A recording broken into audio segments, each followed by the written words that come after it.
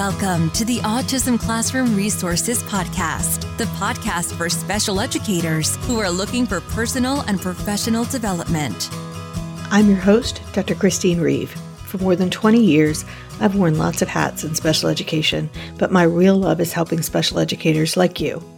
This podcast will give you tips and ways to implement research-based practices in a practical way in your classroom to make your job easier and more effective.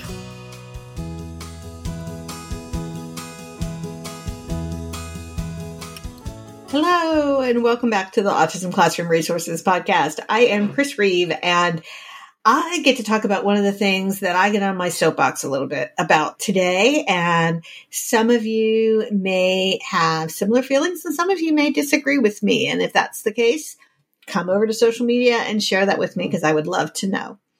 I want to talk about interactive whiteboards in special education classrooms. I have a very big love-hate relationship with interactive whiteboards. I love their potential. I love their potential so much that I have two new products that just came out that are digital morning meeting activities that are designed to be used with interactive whiteboards. But I get really tired of seeing them being used as giant TVs. So often the interactivity of the whiteboard is what we're missing. And this came up even more when I started thinking about making my morning meeting starter kit digital, because as I talked with people and as I worked on it, I realized it still needed physical props for the students at times, that we were still going to have to print out some things, because not all of our students are reactive to watching somebody interact with a whiteboard. So, for instance, the teacher interacting with the whiteboard and the student sitting there listening may not be really where you're capturing the best learning for your students. And so often they get used to play YouTube videos, and videos are by nature not interactive. So as you can tell, this is a very hot topic for me. I love them when we use them in an interactive way, and when we can find a way for all the students to have opportunities to learn, as opposed to, say, having one student who is able to use the interactive whiteboard and all the other students who have to sit back and watch. I want to find a way for everybody to participate as much as possible, because that's how they learn. They don't learn because we're presenting something to them on a whiteboard or we're talking about a topic. Our students learn by doing. They learn by practicing the skills. And so we want to give them multiple opportunities to do that. If you've heard me talk about the teaching implementation plan, I talk about strength training as a time that you've targeted where you can get at least 5 opportunities for a student to engage and practice a skill so that they get enough experience to actually make progress. And that is something we can do with whiteboards, but so often we don't. I know how much everyone kind of pines for an interactive whiteboard. It is the 21st century. It does seem like we should be moving towards more technological types of strategies.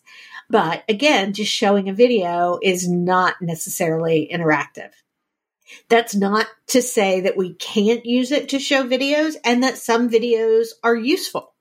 So we might use it, and it might be great for showing a video modeling type of situation of doing a task that then we're going to go do, or showing them a place that they're going to go to for a field trip so that they can be prepared for it.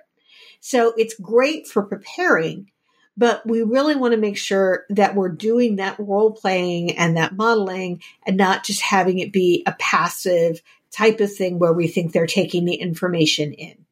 Most of our students are not passive learners, except for video games and cartoon phrases that you hear repeatedly. Those I do seem to learn passively. But just watching a video in morning meeting of a song is not necessarily teaching him how to count the frogs. So that's what I want to talk about today, are the do's and the don'ts of interactive whiteboards in the special ed classroom. It's based on what I often see when I walk into classrooms, and I'm going to share some do's and some ways that you can use them effectively with our students. And if you are interested in some highly interactive strategies with lesson plans that are already made for you, I have 2 starter kits, one for preschool and elementary and one for middle and high school, so that they have appropriate types of activities for each age group. And I will make sure that those are linked in the show notes so that you can go and take a look. So let's get started.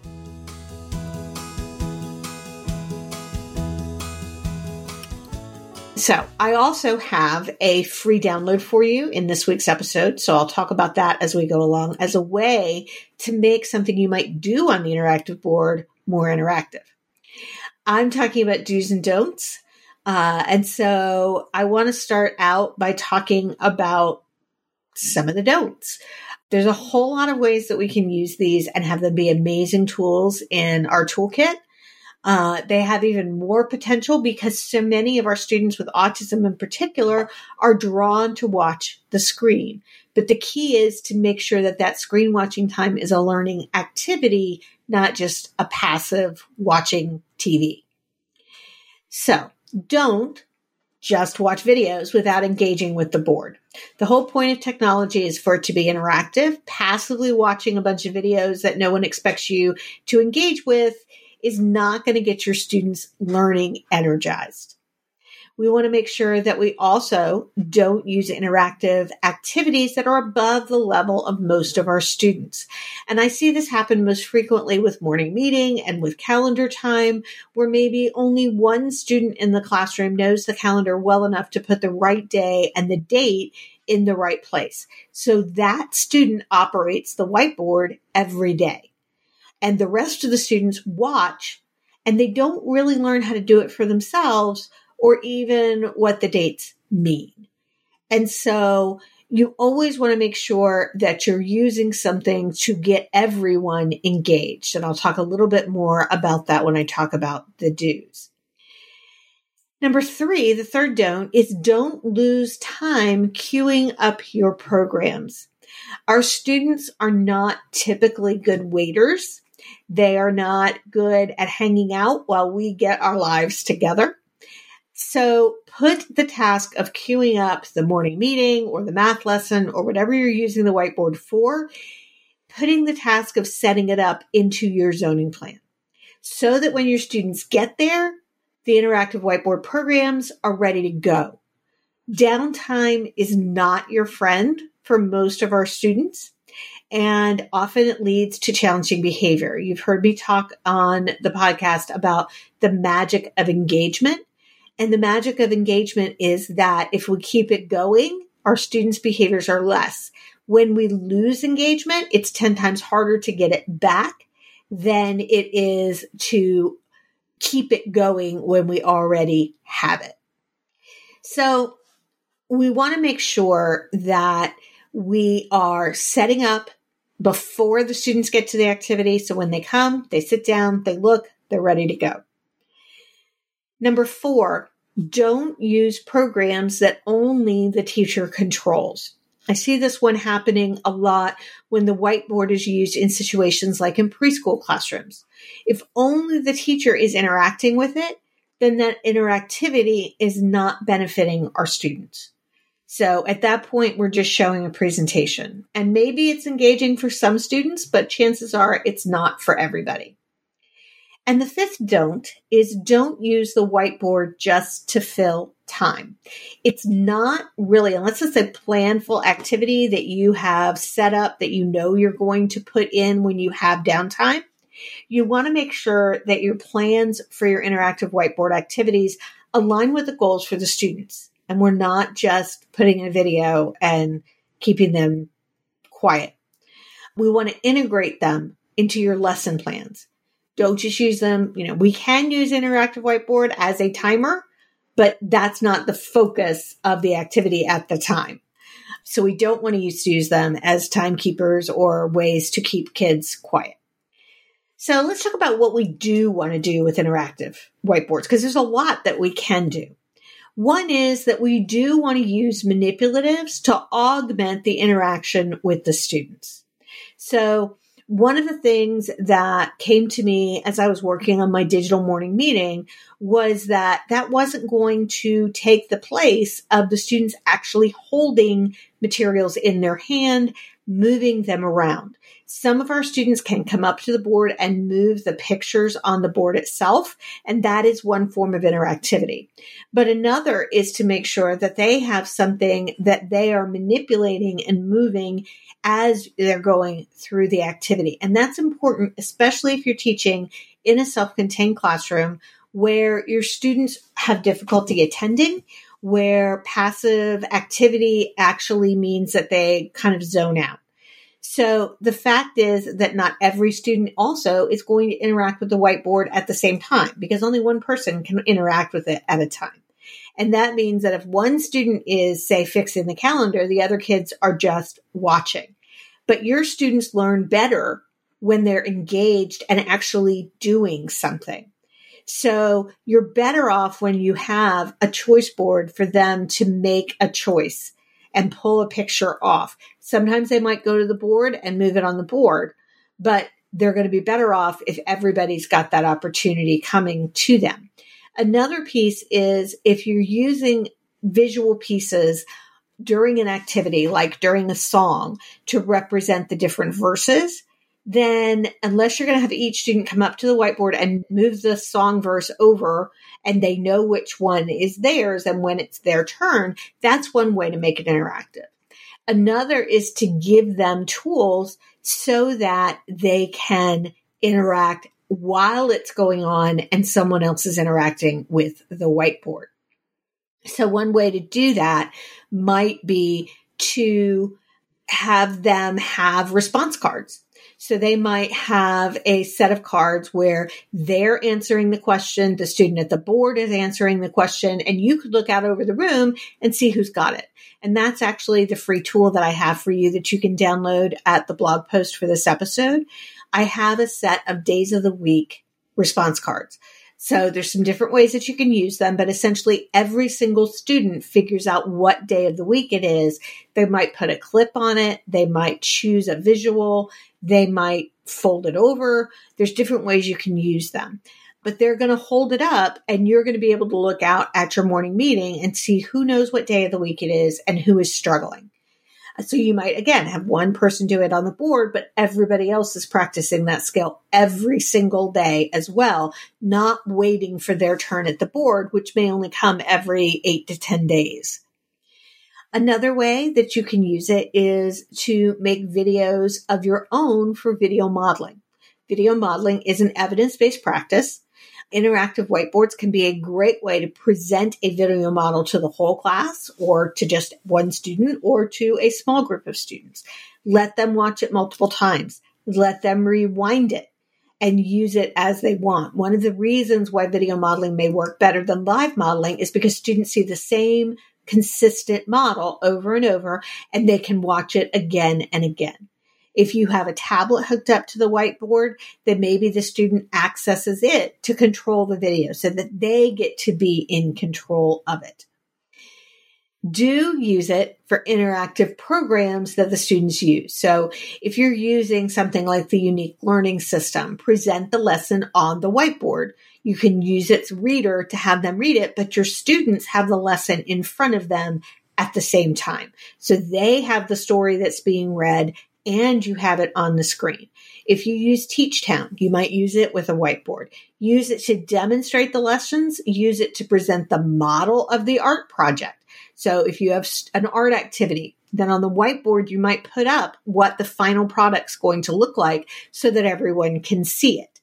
And then you might have students even take pictures of theirs and then go and put it on the whiteboard. Do have multiple students interact with the board. Interactive whiteboards are tough because only one person can touch them at a time.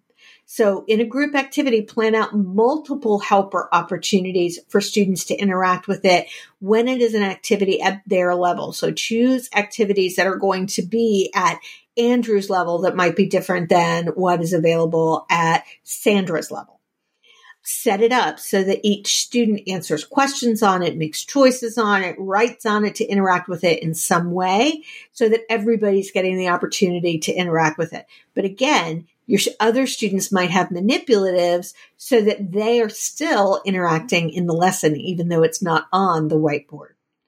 And finally, do use it to present group lessons in limited quantities. They are great for brain breaks where you get up and do what I call moving and grooving, or music and motion, where they get up and they sing and they dance to songs, and maybe you've got that on a video.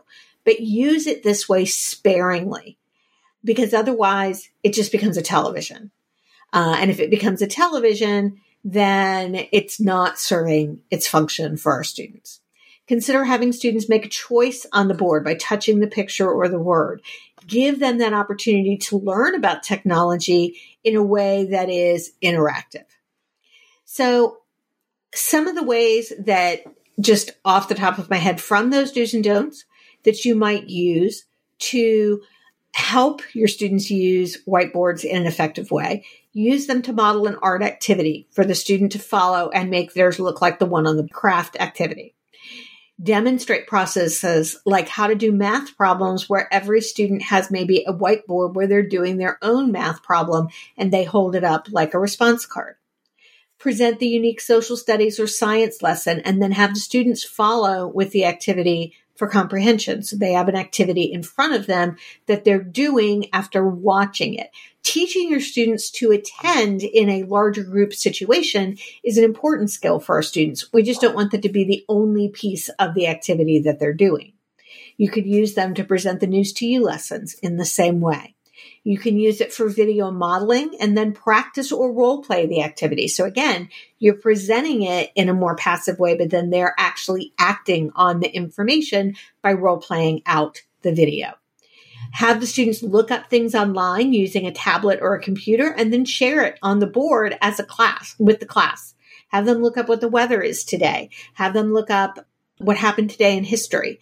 And I've got some things like that in the secondary digital morning meeting, because that is how our older students should be using their technology. And you can also use it as an interactive choice board for activities where they can put their names or pictures on specific activities that they're going to do. And that's making it interactive. You could present a PowerPoint with interactive social stories to the class and then have the students interact, change the slides, change the page, match a picture to picture, but also have them role play and practice the skills they learned in the story so that there's an interactive component to it. And you can do the same kinds of things with Tar Heel Reader, where you go to Tar Heel Reader, and I'll make sure there's a link to that in the show notes, and have them take turns reading from the projector and turning the pages. So all of those have some interactive component to them.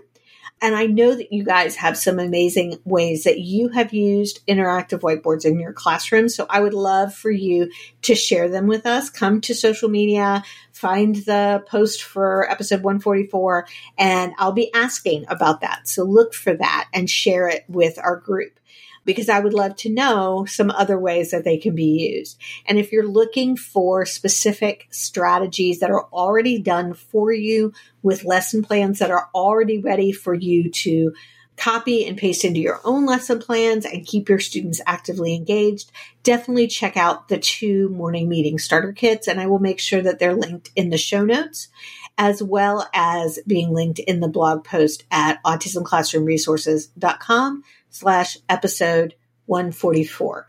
You can also go to that link and grab the free Days of the Week response cards. They're appropriate for any age, and they can be used in a number of different ways. So I hope that gives you some ideas about ways we can use interactive whiteboards to bring our classrooms into the 21st century at times and really help our students learn from that type of content.